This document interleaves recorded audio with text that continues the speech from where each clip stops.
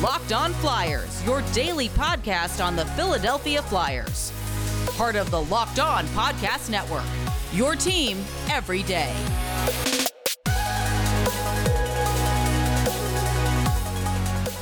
Hello and welcome to the Locked On Flyers podcast for Tuesday, March 1st, your daily dose of Flyers news, analysis, and high-quality content that is really actually excited to get to watch the Oilers play and all of those high-powered offensive players they have. Yeah, it'll be like the circuses in town. I agree. Thanks for making Locked On Flyers your first listen every day. You can follow the podcast on Twitter at Locked On Flyers. You'll keep up to date on all of our episodes and Flyers news. You can also email us at lockedonflyers@gmail.com. I'm Rachel Donner. You can find me on Twitter at rmiriam. I'm here with Russ Cohen, who's on Twitter at Sportsology. On today's show, we are going to get caught up with the latest with the Flyers, preview tonight's matchup against the Oilers. Then we're going to talk about those Jeff Petrie rumors with Laura Saba of Locked On Canadiens. And it's Phantoms Tuesday, so a lot going on today. Should be a good one. Locked On Flyers is free and available on Apple Podcasts, Spotify, Odyssey, wherever you're listening right now. So subscribe and you'll get all of our episodes here on the Locked On Podcast Network.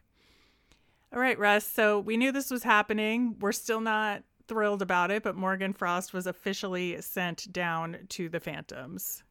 Yeah, it sucks. That's how I'm going to term it. I don't like it. It's 3 weeks from the trading deadline with a team that's out of it, and you're going to send down the guy that needs the development the most and could actually benefit from being up, since his two-way play has been pretty good, by playing with some of the other guys who have come off an injury now.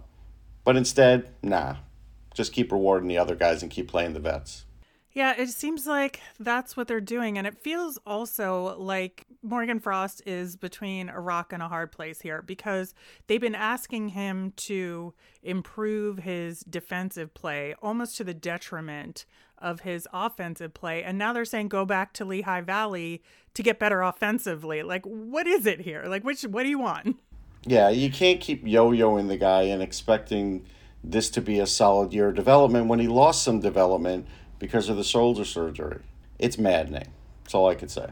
It really is. I just feel so bad for him at this point, because I don't know what he can do to get a solid spot in this lineup without them falling back on guys that just don't have a long-term future with this team, whereas he could.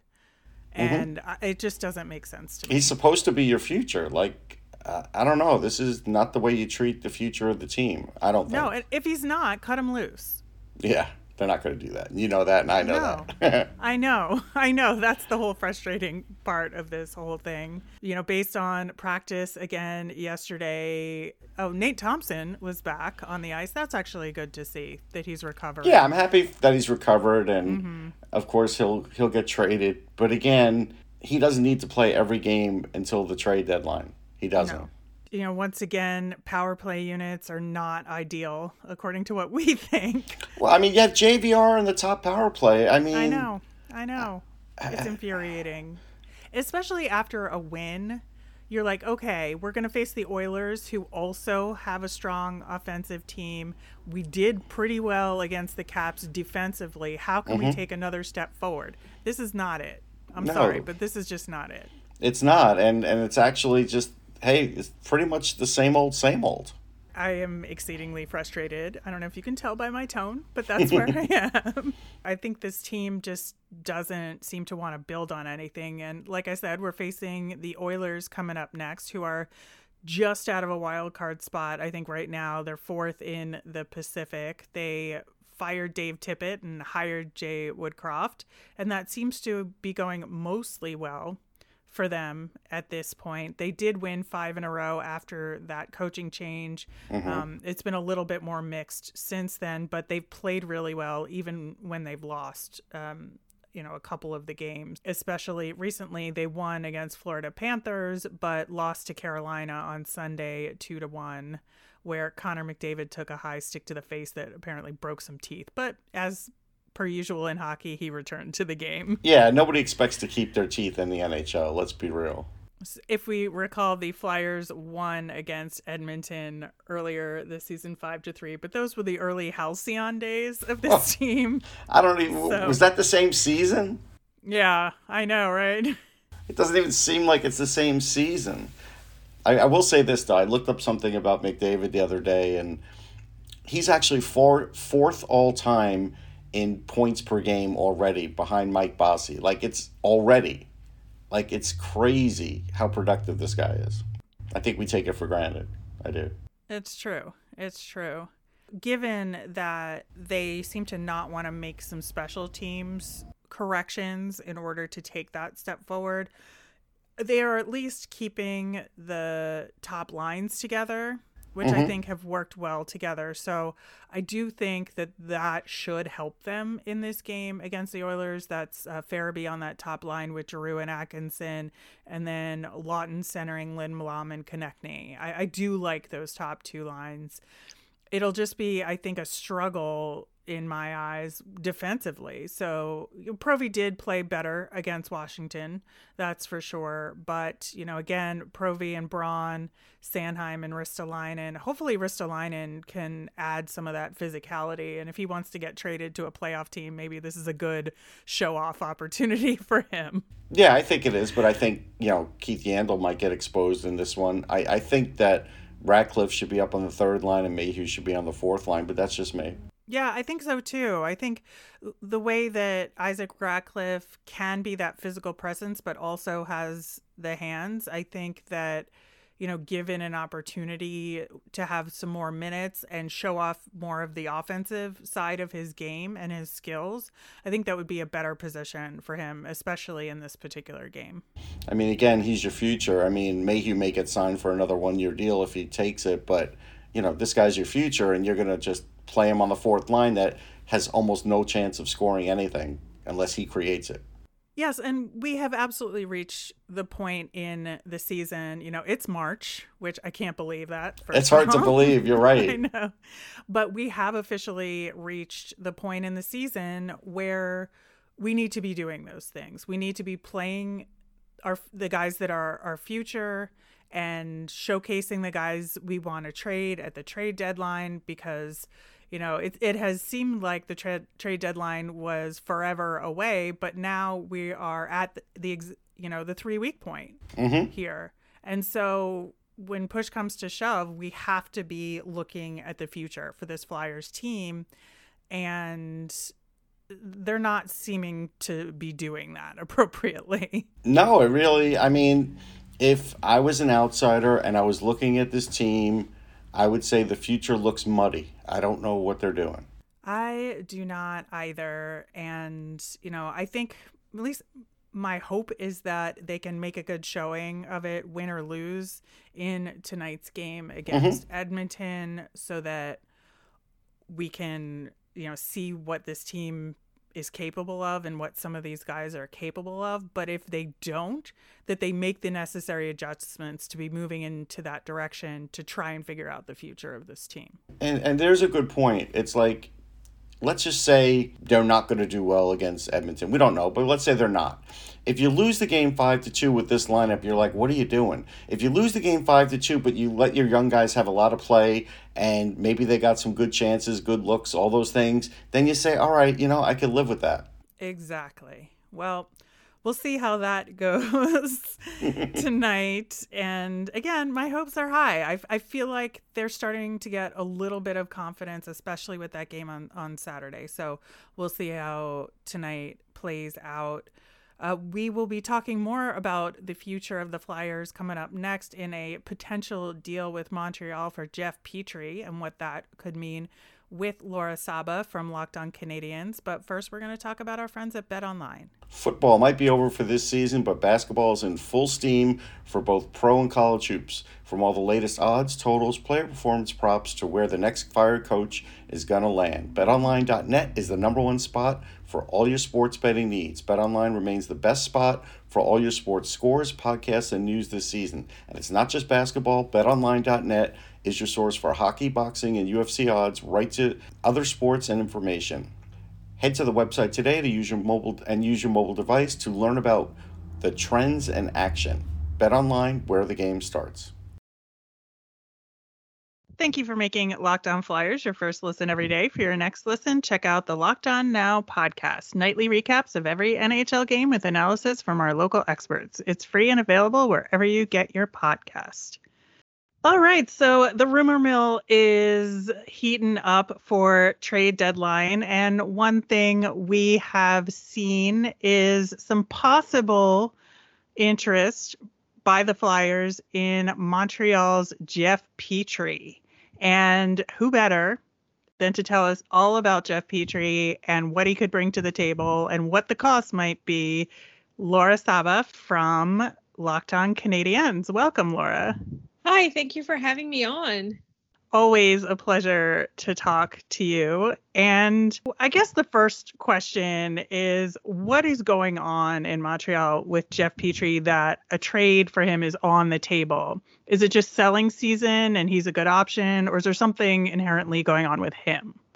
There's a lot going on, actually. So Jeff Petrie obviously was put in a position to be the number one defenseman after Shea Weber is essentially done for the rest of his career. Flyers legend Shea Weber he's so injured that they don't expect him ever to come back to play. But, the way that you have to handle this and sort of not be accused of circumventing the cap or whatever is to say that he's on IR.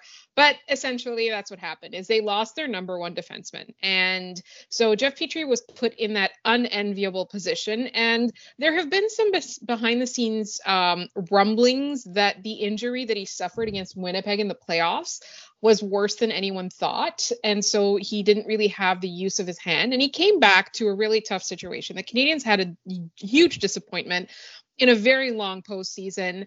They came back after a very short off season, and they came back to having lost a lot of their leadership in the room and to some obvious dysfunction, right? So he had that misery of being involved in a dysfunctional franchise, coming back from injury, having to do too much. And I think a healthy Jeff Petrie, a mentally and physically healthy Jeff Petrie, would have easily been able to step in and shoulder those minutes that he was being given. But essentially what happened is that, when everything is going wrong and you try to do too much, it just ends up compounding the problem. So he was in a lot of situations where he was literally hurting the team. And so there was a lot of negativity surrounding that. And at the same time, this has also been used as a reason, which I don't necessarily think should be discounted, is that his wife took his children, his currently pregnant wife, so his 3 kids and another one on the way, took his children. They went back to Michigan where they live, purportedly because of all the restrictions in Canada. She was just happier there. So being away from your family is kind of tough on the psyche as well, especially when things are not going very well. And so there was sort of hints that he's had a conversation with management that he wants to be traded to the United States. I think that part of it is possibly maybe a moot point soon, because in Quebec, obviously restrictions are not even gradually, like today, one set of restrictions has been lifted, and then by 2 weeks from now, there aren't even going to be vaccine passport requirements going to restaurants and things like that. So, and the Bell Center will be at full capacity in 2 weeks from now. So I think that there's a lot to be said with like that personal aspect of it. Like he was unhappy and things were not going well, and his family was away from him, which obviously doesn't provide any comfort, doesn't provide any sort of, not incentive. Incentive is a bad word, but that what you need to sort of feel better about yourself, right? So things have changed. Martin St. Louis has come in. And again, I don't want to speak ill of the previous team or the previous front office or the previous coaching staff, but the dysfunction that was there no longer seems to be there, both with the management change and the coaching change. And he literally has said that he enjoys coming to the rink again. Somebody posted a meme on Twitter today, Jeff Petrie under the previous coach, and then Jeff Petrie under Martin St. Louis. Oh, no. It's, and it's obviously it's night and day. He's playing really well. The first couple of games were still rough, but what happened with Martin St. Louis was he put him back out there. He defended him when asked by the media about his mistakes and things like that, he gave him that leadership that I think he wanted. He gave him that encouragement that I think that he wanted. And so he's come back, and in the last few games, everybody on the team is thriving. Like literally, we can't name a single player who's doing worse. Everybody's better, and a lot of them are doing miles better. I mean, you saw Cole Caulfield's stats, right? Mm-hmm. He had yeah. one goal for an entire season, and then now he's got what, like 6, 7, I can't even count them anymore, the number of goals he has scored. He's back in the conversation that, you know, Trevor Zegras. Don't be so excited because Flyers fans are upset they didn't draft him, so don't be too excited. I forgot that that's where he got his nickname, the small goals boy, is the wonderful Namita was like, can I get the small boy who does goals? Well, the small boy who does goals is now doing goals, and Jeff Petrie is now doing defense. So all this to say is that he's going to be fine. He's got some term left. He's a little bit older, so that like the age is definitely a factor, but he's got term. He just he's in the first year of his contract. Yeah. He's definitely a bargaining chip. In fact, for us, we think that he might be the biggest bargaining chip on this roster unless Jake Allen comes back from injury. Just to play devil's advocate, so, you know, at 34 with that term, I don't think it's ideal or even close to it. But also looking at the amount of blocks and hits and everything he's had over the years, shots, and all of that has been decreasing, even though last year he had a great year, but it's all been decreasing for the last few years. But I look at it and I say, okay, let's say he comes to the Flyers in a deal and he's sold on, you know, the number 3 slot.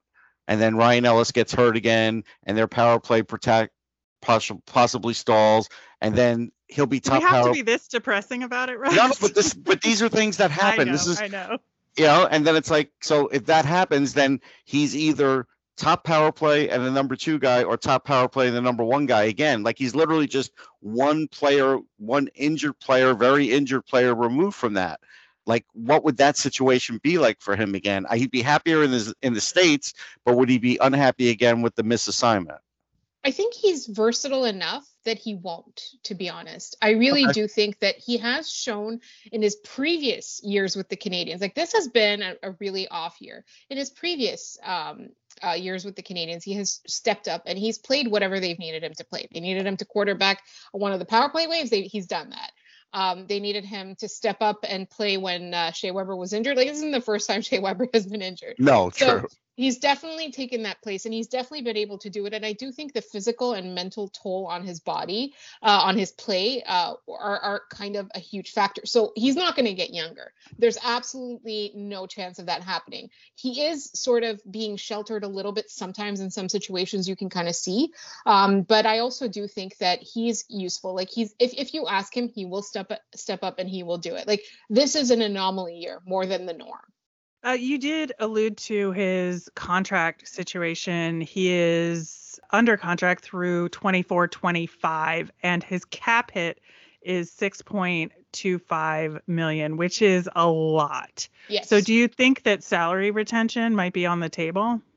I think the Canadiens are up against the cap when they're trying to rebuild and build a contender, that it's going to be a tough sell on the Canadiens.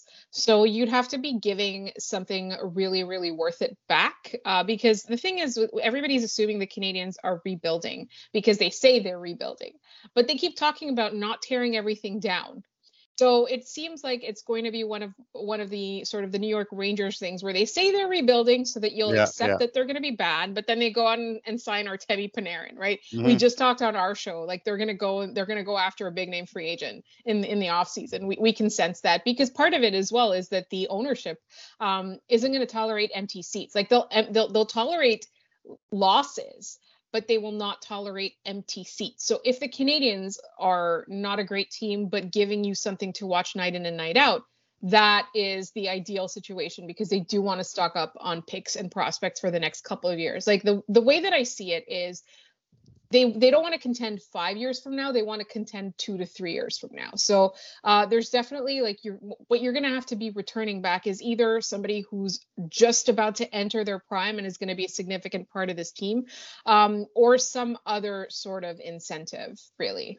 That's interesting. And I could see Gorton pulling that off and have there being a little subterfuge. But yeah, I have to say, if it's close to the full 6.2, or something really good going in return, I can tell you, Flyers fans will absolutely hate this deal. Maybe Chuck Fletcher won't, and maybe that's what Jeff Gorton's counting on. But Flyer fans are going to hate it because they already don't want to like give up a pick to get rid of JVR's cap hit.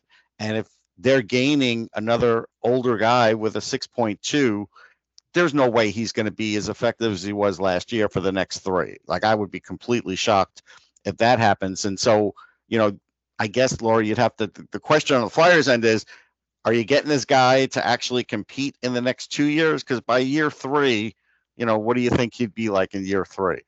In year 3, he's definitely going to be your third pairing defenseman. He's going to play the power play minutes for sure. He's very effective on the power play minutes, but he's also going to get more offensive zone starts than defensive zone starts. I think that's definitely going to be because he's still. I feel like his body's not going to be able to withstand a long like higher minutes, but I do think that he's still going to be fast enough that he can contribute offensively.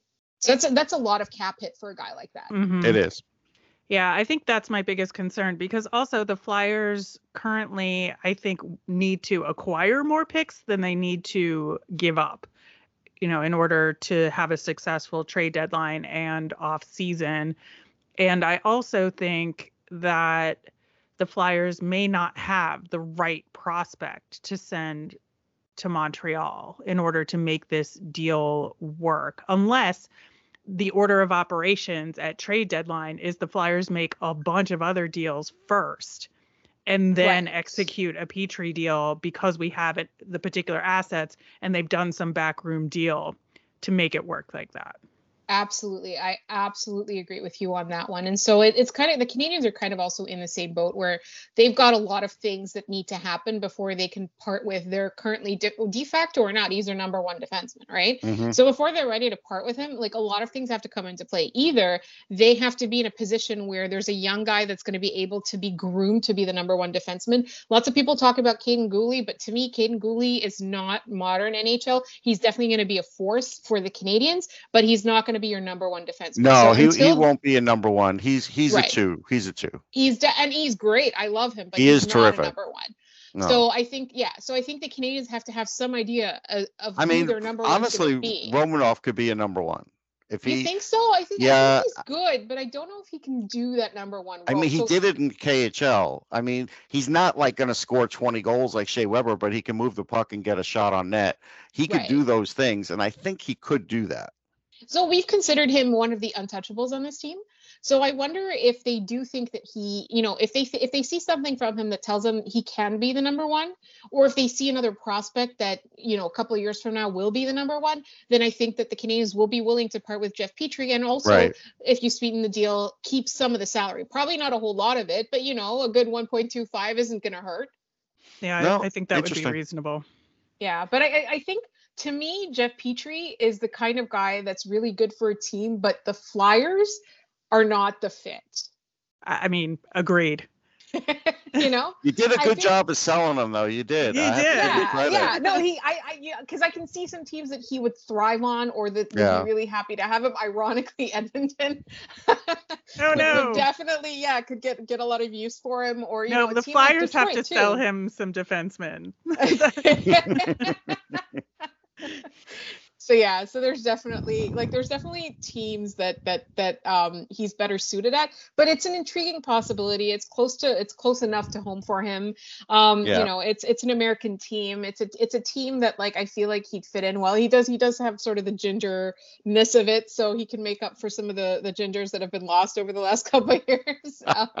It's an intriguing prospect, but to me, I feel like there's teams where he would be a better fit is the way that I would express that.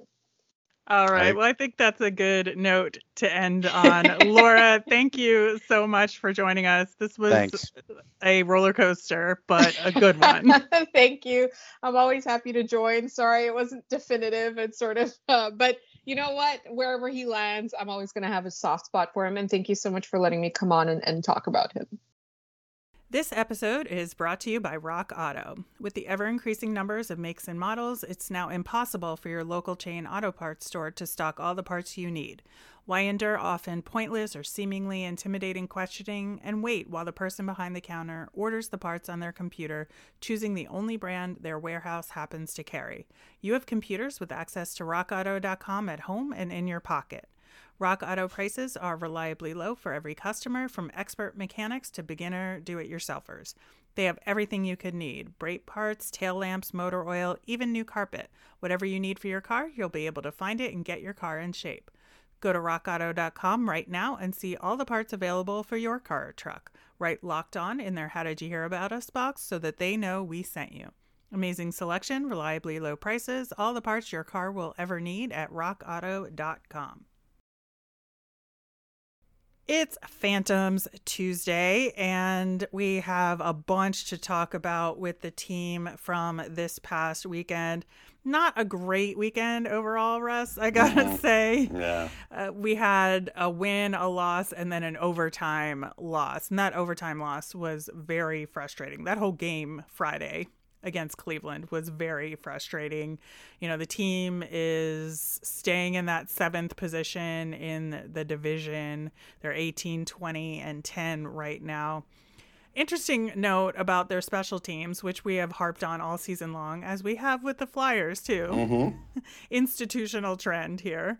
But they are the second worst in the AHL power play percentage-wise at 13.6%, yet they are 5th in the league in penalty kill percentage at 83.9. Well, I think that's an indicator of the coach. The coach was a very good penalty killer, so that message has gotten through.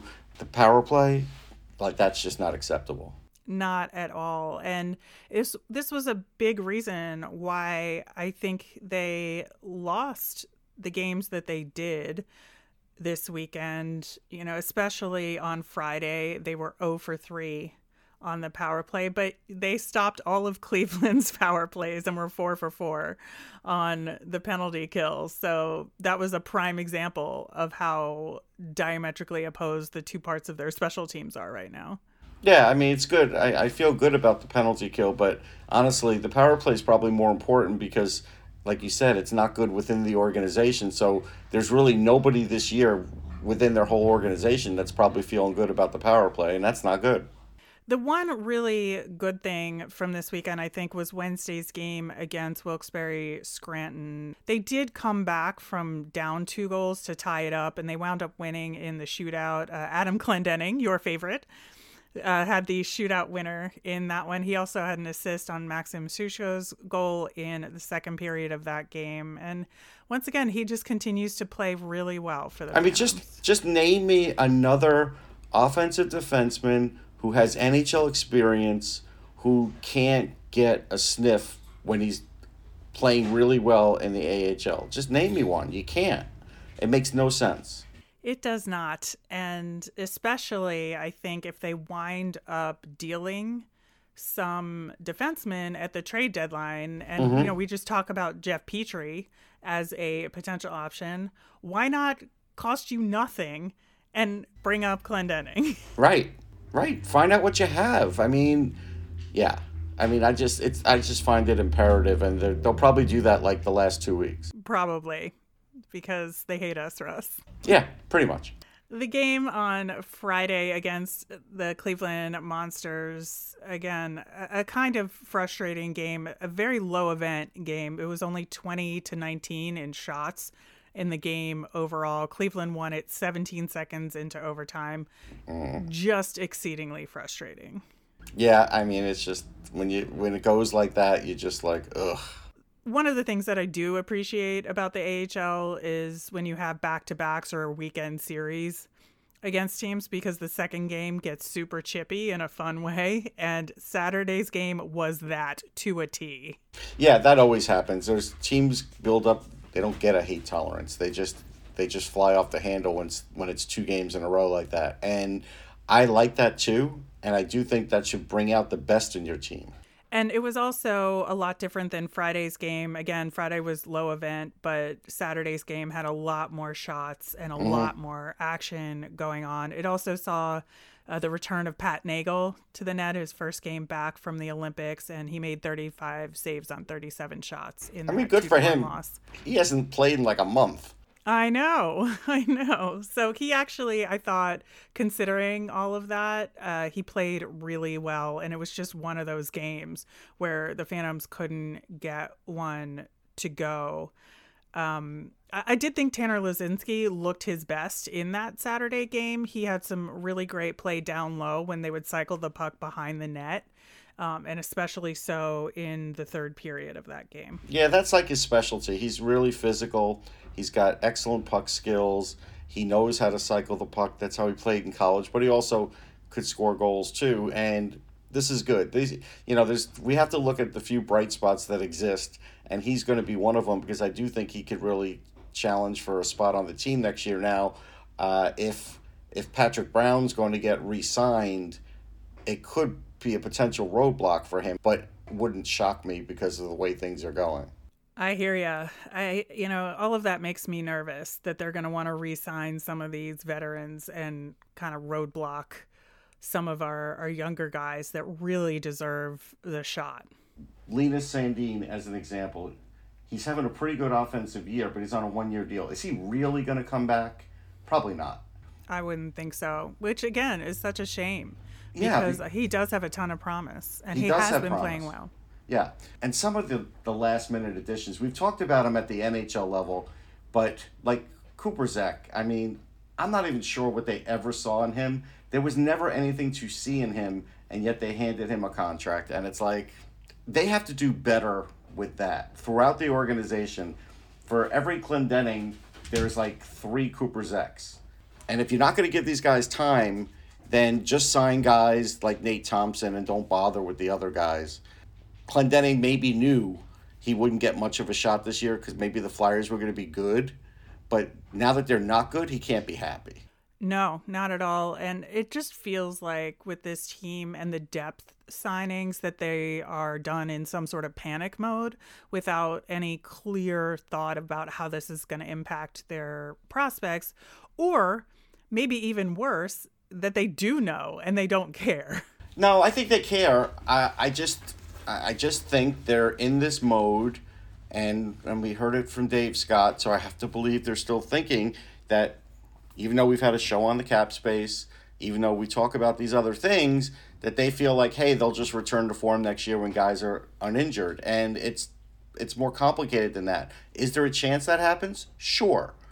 Is it a great chance? No. And that's where you need the young guys to really kick in. And again, if Chuck were to go back and fall back to a few years ago when he was counting on the young guys and they didn't come through, and then he's like, well, that's why I had to sign all the veterans, well, then we're just going to be in this like perpetual circle, and I don't want to see that either.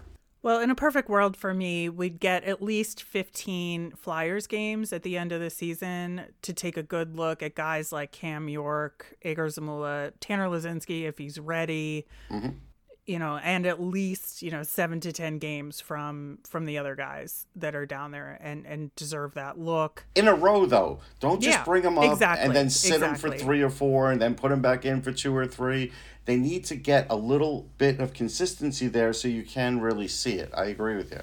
Well, the Phantoms will have some chances to improve over this past weekend, this upcoming weekend. They've got a Wednesday game against Providence and then a back-to-back on Friday and Saturday against the Charlotte Checkers, who are always a difficult opponent. It's not a great weekend shaping up on paper.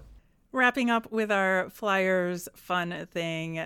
Like I said, the trade deadline is right around the corner, and I'm starting to get more and more upset about Claude Giroux leaving. Part of the reason is because I love Gavin so much and the content we get about Gavin. We got a rare look at Declan Atkinson recently on the Flyers Instagram.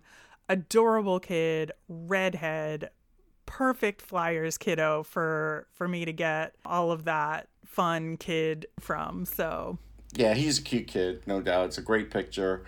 Well, hopefully Cam brings the kids around to the rink a little bit more and Yeah, that'd be good. Has some fun. It's always good to see the wee ones out on the rink. Listen, there's going to be a day where there's a lot more focus on Cam Atkinson, so it's probably not too early to do it. That'll do it for today's show. We'll be back again tomorrow with a recap of the Flyers versus Oilers. We'll have some mailbag, lots to talk about. As a reminder, we always want to hear from you, so send us in those mailbag questions via Twitter at LockedOnFlyers, or you can email us at lockedonflyers@gmail.com. I'm Rachel Donner. I'm on Twitter at rmiriam. That's RMIRIAM. I'm Russ. I'm at Sportsology, SPORTSOLOGY. You made us your first listen today. Now make your next listen Locked On Fantasy Hockey. Hosts Steele Roden and Flip Livingstone help you become the expert of your fantasy league. It's free and available wherever you get your podcasts.